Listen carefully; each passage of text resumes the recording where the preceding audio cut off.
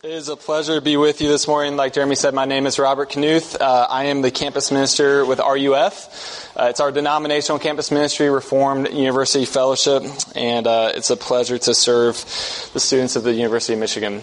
But without further ado, I'm going to get to our text this morning. Unfortunately, the text in your worship folder is not right. I am going to be in Genesis 3, verses 1 through 11, and so I will actually give you some time to flip open your Bibles, or like maybe most of us, open up your phones, and I will start reading here in a second. As you are opening up your Bibles, like Jeremy said, I will be with you here the next 3 weeks, and so I'm going to give you a little bit of a window into some of the sermons I've been giving students on campus this past semester. We went through a series called God the Questioner. And so the next 3 weeks, I'm going to be taking a selection of questions that God asked after the fall in Genesis 3. He asked 6 questions right off the bat. Where are you? Who told you? What is this you have done? Why are you angry? Where is your brother? I guess that's 5. There's a 6th one in there somewhere. But this morning we're going to be looking at who told you, which is actually the second question God asked in Genesis 3. This is His holy, inspired, inerrant word. Now the serpent was more crafty than any other beast of the field that the Lord God had made. He said to the woman, "Did God actually say, 'You shall not eat of any tree in the garden'?"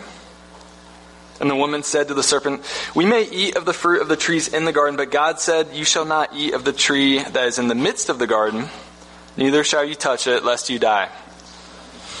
But the serpent said to the woman, 'You will not surely die. For God knows that when you eat of it, your eyes will be opened, and you will be like God, knowing good and evil.' So when the woman saw that the tree was good for food, and that it was a delight to the eyes, and that the tree was to be desired to make one wise, she took of its fruit and ate. And she also gave some to her husband who was with her, and he ate. Then the eyes of both were opened, and they knew that they were naked. And they sewed fig leaves together and made themselves loincloths. And they heard the sound of the Lord God walking in the garden in the cool of the day, and the man and his wife hid themselves from the presence of the Lord God among the trees of the garden. But the Lord God called to the man and said to him, 'Where are you?' And he said, 'I heard the sound of you in the garden, and I was afraid, because I was naked and I hid myself.' He said, 'Who told you that you were naked?'" Would you pray with me? Father in heaven, thank you once again this morning that we get to come into your house and to worship you as one people, as one church body, one baptism, one Lord Jesus Christ. And so this morning, I pray that you would give us ears to hear you, eyes to see you, hearts to behold you, and most importantly, Lord, that you would be here by the power of your Holy Spirit speaking through me. Help your people to see King Jesus high and lifted up, and that he is crucified for them. It's in his name we pray. Amen. So before I begin, I want to give a lot of credit to a guy by the name of Philip Greenslade. He wrote a book called Questions That God Asked, and so I'm going to be borrowing a lot of the content in that book for this sermon today. And so without further ado, one of the favorite TV shows my students watch is a TV show called Breaking Bad. It's an award-winning TV show. It's on Netflix. And Walter White starts off in the pilot episode by making a confession, as it looks like he's about to get arrested for killing someone. He says, this is a quote, "To all law enforcement entities, this is not an admission of guilt. I'm speaking to my family now. Skyler," his wife, "you are the love of my life. I hope you know that. Walter Jr., you're my big man. There are going to be some things that you'll come to learn about me in the next few days. I just want you to know that no matter how it may look, I only had you in my heart. Goodbye." End quote. And so what you need to know if you've never seen the show is that Walter White is a high school chemistry teacher who learns that he's dying of lung cancer. His sad news is compounded by the fact that his son, Walter Jr., has cerebral palsy. His wife, Skyler, is pregnant with their second child. It's all a mess. It's a mess. The family is barely scraping by financially, so much so that Walter, who's a high school chemistry teacher, has to take a second job at a car wash when he's not teaching. He feels like on his best days, his life is boring, and on his worst days, it's inadequate. And so the news that he doesn't have much time to live eventually causes him to do something drastic. And this is kind of what the whole show is about. He finds a former student of his, Jesse Pinkman, and together, the two of them begin to cook meth. The remaining 5 seasons show in explicit detail how this side hustle eventually destroys his life, divides his family, and even rips apart his very humanity. And so the question that's planted in your mind as the viewer in episode 1 is, how could this ordinary high school chemistry teacher eventually turn into such a monster? A meth dealer who essentially runs the Southwest Corridor, and it's horrific. Season by season, he perpetually kind of turns more dark. And you're just wondering, how did he get to this place? And so I think the better question to ask Walter is, who told you that your life is inadequate? Who told you that you need to cook meth in order to provide for your family? Who told you? Because the reality is, Walter believes the lie that he isn't enough. Right? If he had believed he was enough, then he wouldn't have gone through the odds and ends of trying to hide this immense secret from his family. He believes the lie that he isn't enough. He has not amounted to anything in life.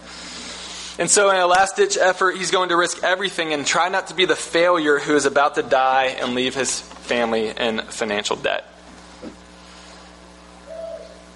And so I'm going to go out on a limb this morning. I'm going to suggest that Walter White's reality is your greatest nightmare. Walter White's reality that he is a failure is your greatest nightmare. The nightmare that your life is a failure. That you've ended up with a lackluster career, no money, a broken family, and friends who think you're lame. And so in order to avoid this nightmare, you bust your tail at work. At home, you try to send your kids to the right schools, you try to vacation in the right spots. In your private life, you make sure you have the right clothes, the right haircut, you work out enough. You're trying so desperately to avoid being a failure. And so the default posture of your heart, of my heart, and Walter White's heart is avoid being a failure at all costs. Even if it means eventually becoming a meth dealer. And so if this is remotely true of your experience at all, I want to ask you one question this morning. Like, why? It might seem like an obvious question, but why? Why are you trying so desperately to avoid failure? What are you scared of? And so I think our text this morning would maybe answer, because you believe the lie that you already are a failure. You believe you already are not enough, and that you don't measure up. My Michigan students would call this the imposter syndrome. The Bible calls it shame.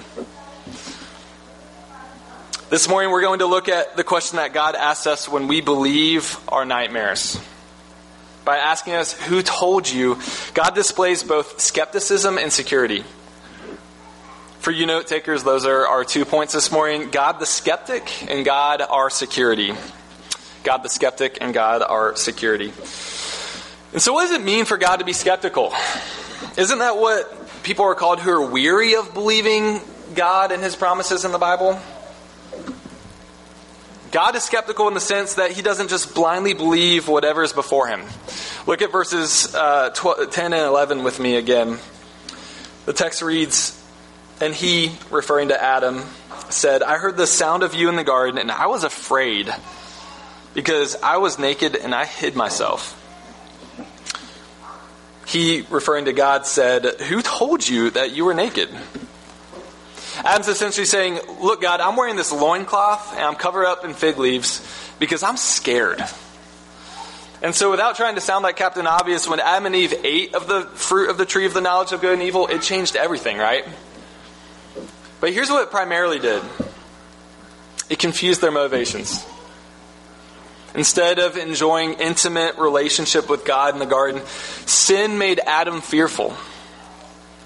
Instead of moving toward his wife and serving her, what does he do? He throws her under the bus, right? It was Eve. It's not so much what Adam and Eve do after eating of the fruit. It's why they do it. And so if you're maybe a high schooler with me this morning or a kid, it's almost like, when you're at home on the weekend and your mom all of a sudden starts asking questions about why you're spending so much time playing video games or watching TV. It's annoying at first, right? Like, why is mom asking me all these questions? But if you're in any kind of real relationship with your mom, you begin to think to yourself, why does this bother her so much? It's the weekend. I don't have any schoolwork to do. Why is she asking me these questions now? What's going on? Mom isn't usually like this. Therapists call this process attunement, or the effort you make to really understand what is going on in your mom's inner world.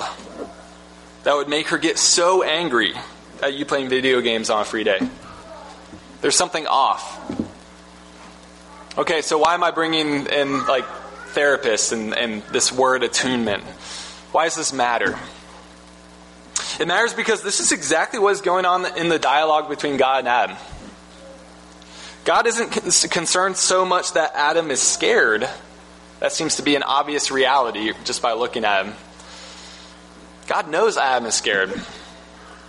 When God responds to Adam's fear by saying, "Who told you?" it is God attuning to Adam's heart.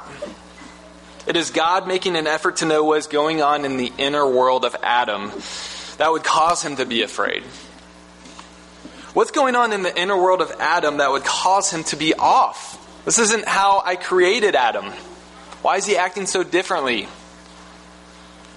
If you have a best friend who knows everything about you, it's God doing what your best friend does so well. He's drawing Adam out. He desires to know Adam.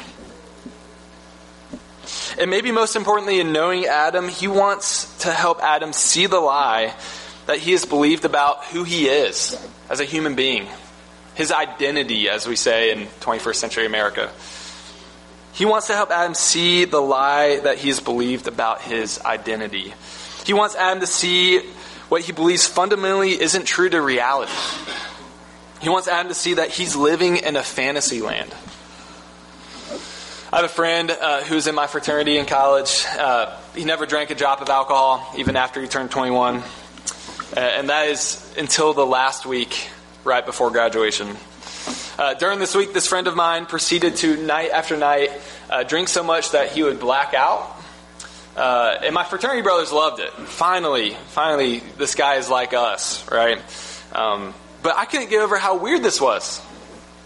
After cornering him finally at one of our parties, he finally shared with me that his very identity was in question. He no longer believed who he was anymore. He no longer knew who he was. And just as a side note, this is why, in my opinion, campus ministry is just so vital, and why I'm so thankful Christ Church plays an active role in loving college students, because when college students show up their freshman year, whether they are an atheist, a Christian, from Michigan, from California, from Georgia, wherever, all of them are asking the same question, which is, who am I? Who am I? What is true? What is true about who I am? About who God is? About the world I live in? And here was my buddy, right as he was about to graduate college, all of a sudden thrown for an entire loop and no longer knowing who he was and what was true. And to be honest with y'all, I didn't know what to do. I didn't know what to say. But what I wish I had done was ask better questions, seek to draw out his heart, not assume so much that I knew what he was going through. So I share that story with y'all because I want to give you a category of what lie do you believe this morning? What lie about yourself do you believe? Is it do the right thing, go to church, provide for your family, find the right hobbies, and you'll be okay? What happens when you believe this lie long enough and you're still not okay? You still feel like you're not doing enough. You're a Christian and you read your Bible every morning and you still feel like, I need to read it longer. I don't feel close enough to God. And that's a good thing. Read your Bible. But it's this feeling like I am perpetually not doing enough. I am perpetually not enough. You feel like if you just make more money, get the right friends, then somehow you're going to ultimately be okay. Find the right church. And so I mean this really genuinely. People of God, friends, brothers and sisters, how is that working out for you? If you're like me, it's not going so well. And what if the God of the Bible desires so much to know you and to attune to your heart that he is asking you this morning, who told you that you're inherently not okay? Who told you that you need to climb the ladder in your career to do well in life? Who told you that it's your body and you can do with it whatever you want? Who told you that no one has the right to tell you what to do? Who told you those things? Who told you to get a vaccine or not get a vaccine? Ooh, touched on a nerve right there. Right, but my point is, who told you? In other words, what if the God of the Bible is inviting you to grow skeptical of your presuppositions? To grow skeptical of your motivations? To grow skeptical that your experience in this world is really what is ultimately true? To grow skeptical that what you think and what you know about Christianity is really Christianity.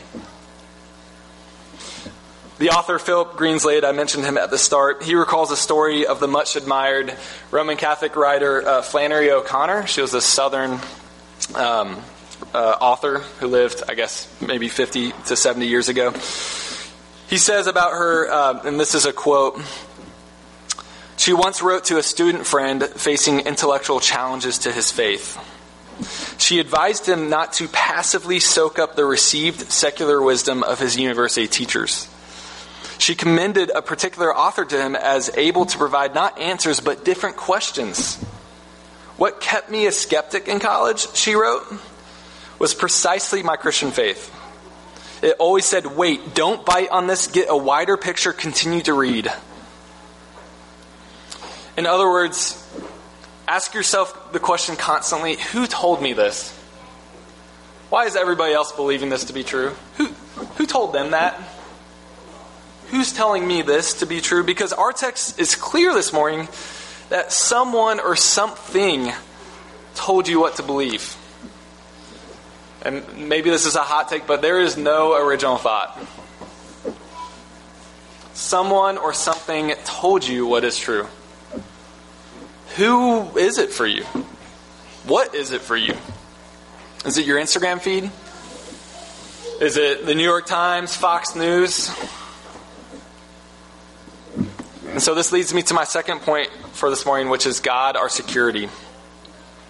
And here's where we need to talk about the difference between God being skeptical and God being inherently a skeptic. Don't miss this. The skepticism of who told you, it's a question of origin. And it presupposes that there is a knowable origin. The skepticism of secular progressivism, the skepticism that you see in Ann Arbor as you walk around, is a question of destination, and it presupposes no known origin. Y'all tracking with that? I'm just going to repeat that one more time. Skepticism of who told you is a question of origin. It's a question of beginnings. And it presupposes that there actually is an origin and you can know it. The skepticism of our world of secular progressivism is a question of destination. Where are we going? But it presupposes that there is no knowable origin. You can't know where we came from, but we can know where we're going, or we can get excited about where we're going. And so by way of example, it's the difference between asking questions about the foundation of your home. You live there, you set up shop there, but I'm going to ask questions about what's actually holding this up. Versus being homeless and wondering where your next meal is coming from. So by simply asking the question, who told you, God wants to inspect your house's foundation. He wants to know who spoke this lie that you have believed about yourself. I believe I'm too much in conversation. I show up and I talk too much. Well, who told you that? Let's look at whether or not that's really true. God wants to investigate what you believe just fundamentally is true about you. I want to be even so bold as to say in this question that we get a glimpse of the justice of God and his desire to make whoever is responsible for telling these lies about you pay the grave penalty of leading his beloved creatures astray. But that's getting ahead of myself. The who told you question is a question meant to reveal who has the authority in your life. Who is king or queen of your life? Who has the final say? Whose voice rings the loudest? Who gets the ultimate say over not just what you do in life, but how you do it? And so just to clarify, the goal, the hope, the agenda, you could say, of this question is meant for you and me to see what comes naturally to us, that we actually might know ourselves. What we're most prone to believe, more times than not, is actually the opposite of what is actually true.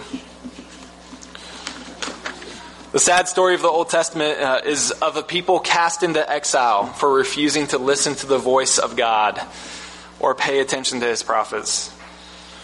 They refuse to do so because they have chosen to instead listen to the voice of another, one who has deceived them of what is true. In Jeremiah 7, verse 28, the weeping prophet Jeremiah writes Israel's epitaph as they were sent away into exile, into Babylon. This is what he writes on their epitaph. He says, quote, "Truth has perished. It has vanished from their lips." God's people were deceived into turning away from him. And they are no different than we are. I think sometimes in our modern day culture there's an arrogance of the modern. We're so high tech and savvy with our iPhones and technology that we look back on the ancients and we think, oh man, what silly people. They didn't know anything. But that's exactly what is true about us. Paul in Romans 1:25 summarized our innate sinful predicament as believing a lie. So what it means to be a sinner is that you believe a lie. Made for the truth, to believe the truth, to live in the truth. We suppress what is true and exchange it for a lie. Sin is like a bad food processor that takes in truth, twists and churns it around, and then spits out a lie. God's voice that speaks truth says, "You are made in my image. I delegate my kingdom rule to you. I want you to be my partner in ordering the world. I have blessed you with individuality, with unique gifts and skills and creativity so that you can bless others. I give you the honor of bearing my image where you go. You have the dignity of being my son, my daughter. I love you unconditionally." So if that is truth, the craftiness of sin and the schemes of the devil would have you believe you are worthless. Your life is pointless. I don't want you for anything. There isn't anything special about you. Others just get in the way. Nobody loves you. You'll always be alone. No matter how hard you try, you'll always be a failure. I don't consider myself to be a mind reader, but I think if I could be in any one of your brains right now, I would imagine that the second narrative rings a lot more true than the first. You have been deceived into believing a lie. This is true if you're a Christian or not this morning. Your sin makes it so that you can't ultimately know what is true about you. The devil, yes, there is a real devil. Plays off the shame that you carry around day in and day out. He plays off of it, and it's a live torture that has you beat up, exhausted, and insecure. And so by asking the question, who told you? God is probing your confusion. He wants to know what's going on in your inner world. He's inviting you to consider that maybe the second narrative ultimately isn't what is true. He is seeking to gain a hearing with you to present his case of reality. What is his case? Well, it's not an eloquent argument. It's not a fancy idea. Isn't this so much the critique of Christianity? It's not an argument. It's not a fancy idea. It's not even a socially distant Zoom call. The God of the Bible enters and lives in the confusion of the world to eventually put himself upon a Roman torture device to make clear the reality of who he is, who you are, and how the world works. The person of Jesus Christ as God's incarnate word is truth. His words are words of eternal life. He creates a climate of reliable reality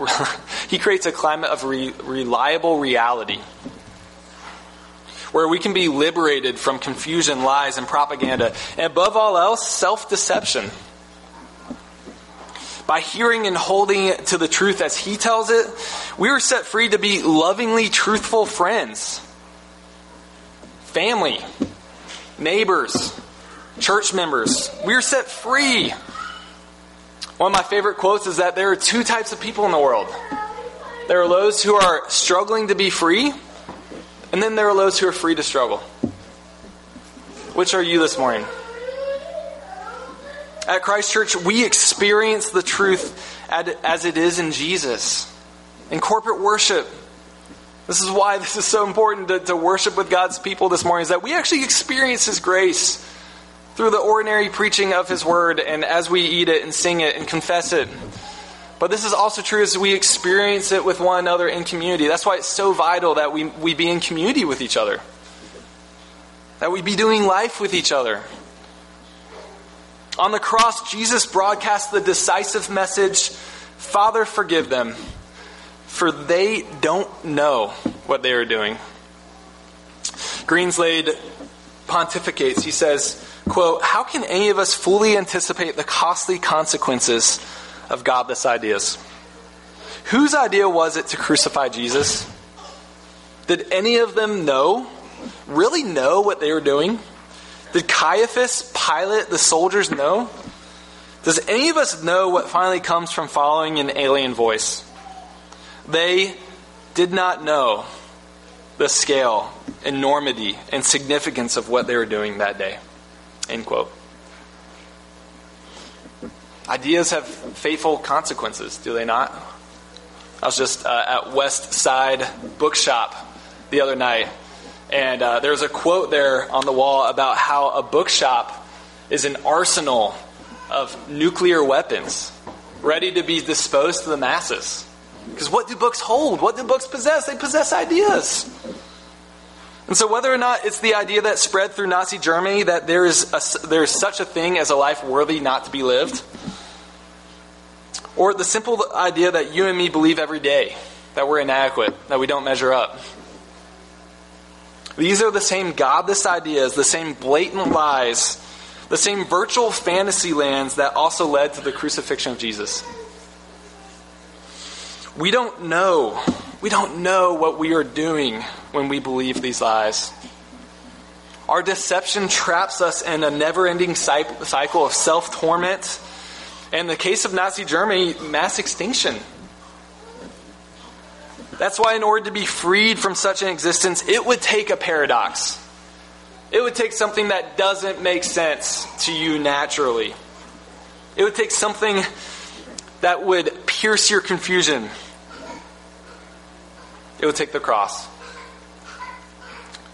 The cross reveals the glory of a God who in Jesus Christ achieves His greatest triumph over sin, evil, and death through humiliation, vulnerability, and death. Not necessarily the triumphant things that we want, right? The famous hymn, "Come and Mourn with Me a While," says that, quote, "Victory remains with love, for He, our Lord, is crucified." The cross tells us of God's settled determination to subvert all human wisdom and to save the world by the foolishness of a crucified Messiah, and to overturn the love of power with the power of love. Think of Huey Lewis in the news. Power of love. At the cross we hear, "Father, forgive them, for they really were deceived about what they were doing." I can't think of a greater picture to the deceptiveness of sin than when Walter White says that when he was making meth, can you imagine when he was making methamphetamine, he only had his family in his heart. As he was going off and destroying the very family that he was trying to save, as he was tearing apart the reputation that he wasn't enough, as he was trying to save it, to be transformed, the entire time he was convinced that it was the right thing, that it was true. Who told you that you were inadequate? The blood of Jesus Christ makes you forever adequate, people of God. No matter where you've been, no matter what you've done. Jerry Bridges once said that the grace of the Lord Jesus is, you can never be so bad that you're beyond the reach of God's grace, but you're never so good that you're somehow beyond the need of God's grace. The blood of Jesus Christ is forever adequate for you. He cannot love you more, and He can never love you any less than what we see on the cross of Calvary. So let's pray, let's repent, let's go to Him. King Jesus, we do come to you, and we confess our unworthiness. The fact that we have not lived as we are called this week. We're hypocrites. We confess one thing with our mouths, but we do one thing, the complete opposite thing with our bodies and with our thoughts. And we need your grace. We need your grace. Help us to turn, help us to repent from these things that are destroying us, so that we might find life in your name, that we might absorb more of the foolishness of the cross and live in the way of Jesus than to believe the lies of this world, to believe the lies of our own heart, to believe the lies of our unworthiness, because the cross, you forever state and proclaim to us that we are worthy because of what you have done and nothing that we bring. Thank you that is forever true. It's in your name we pray. Amen.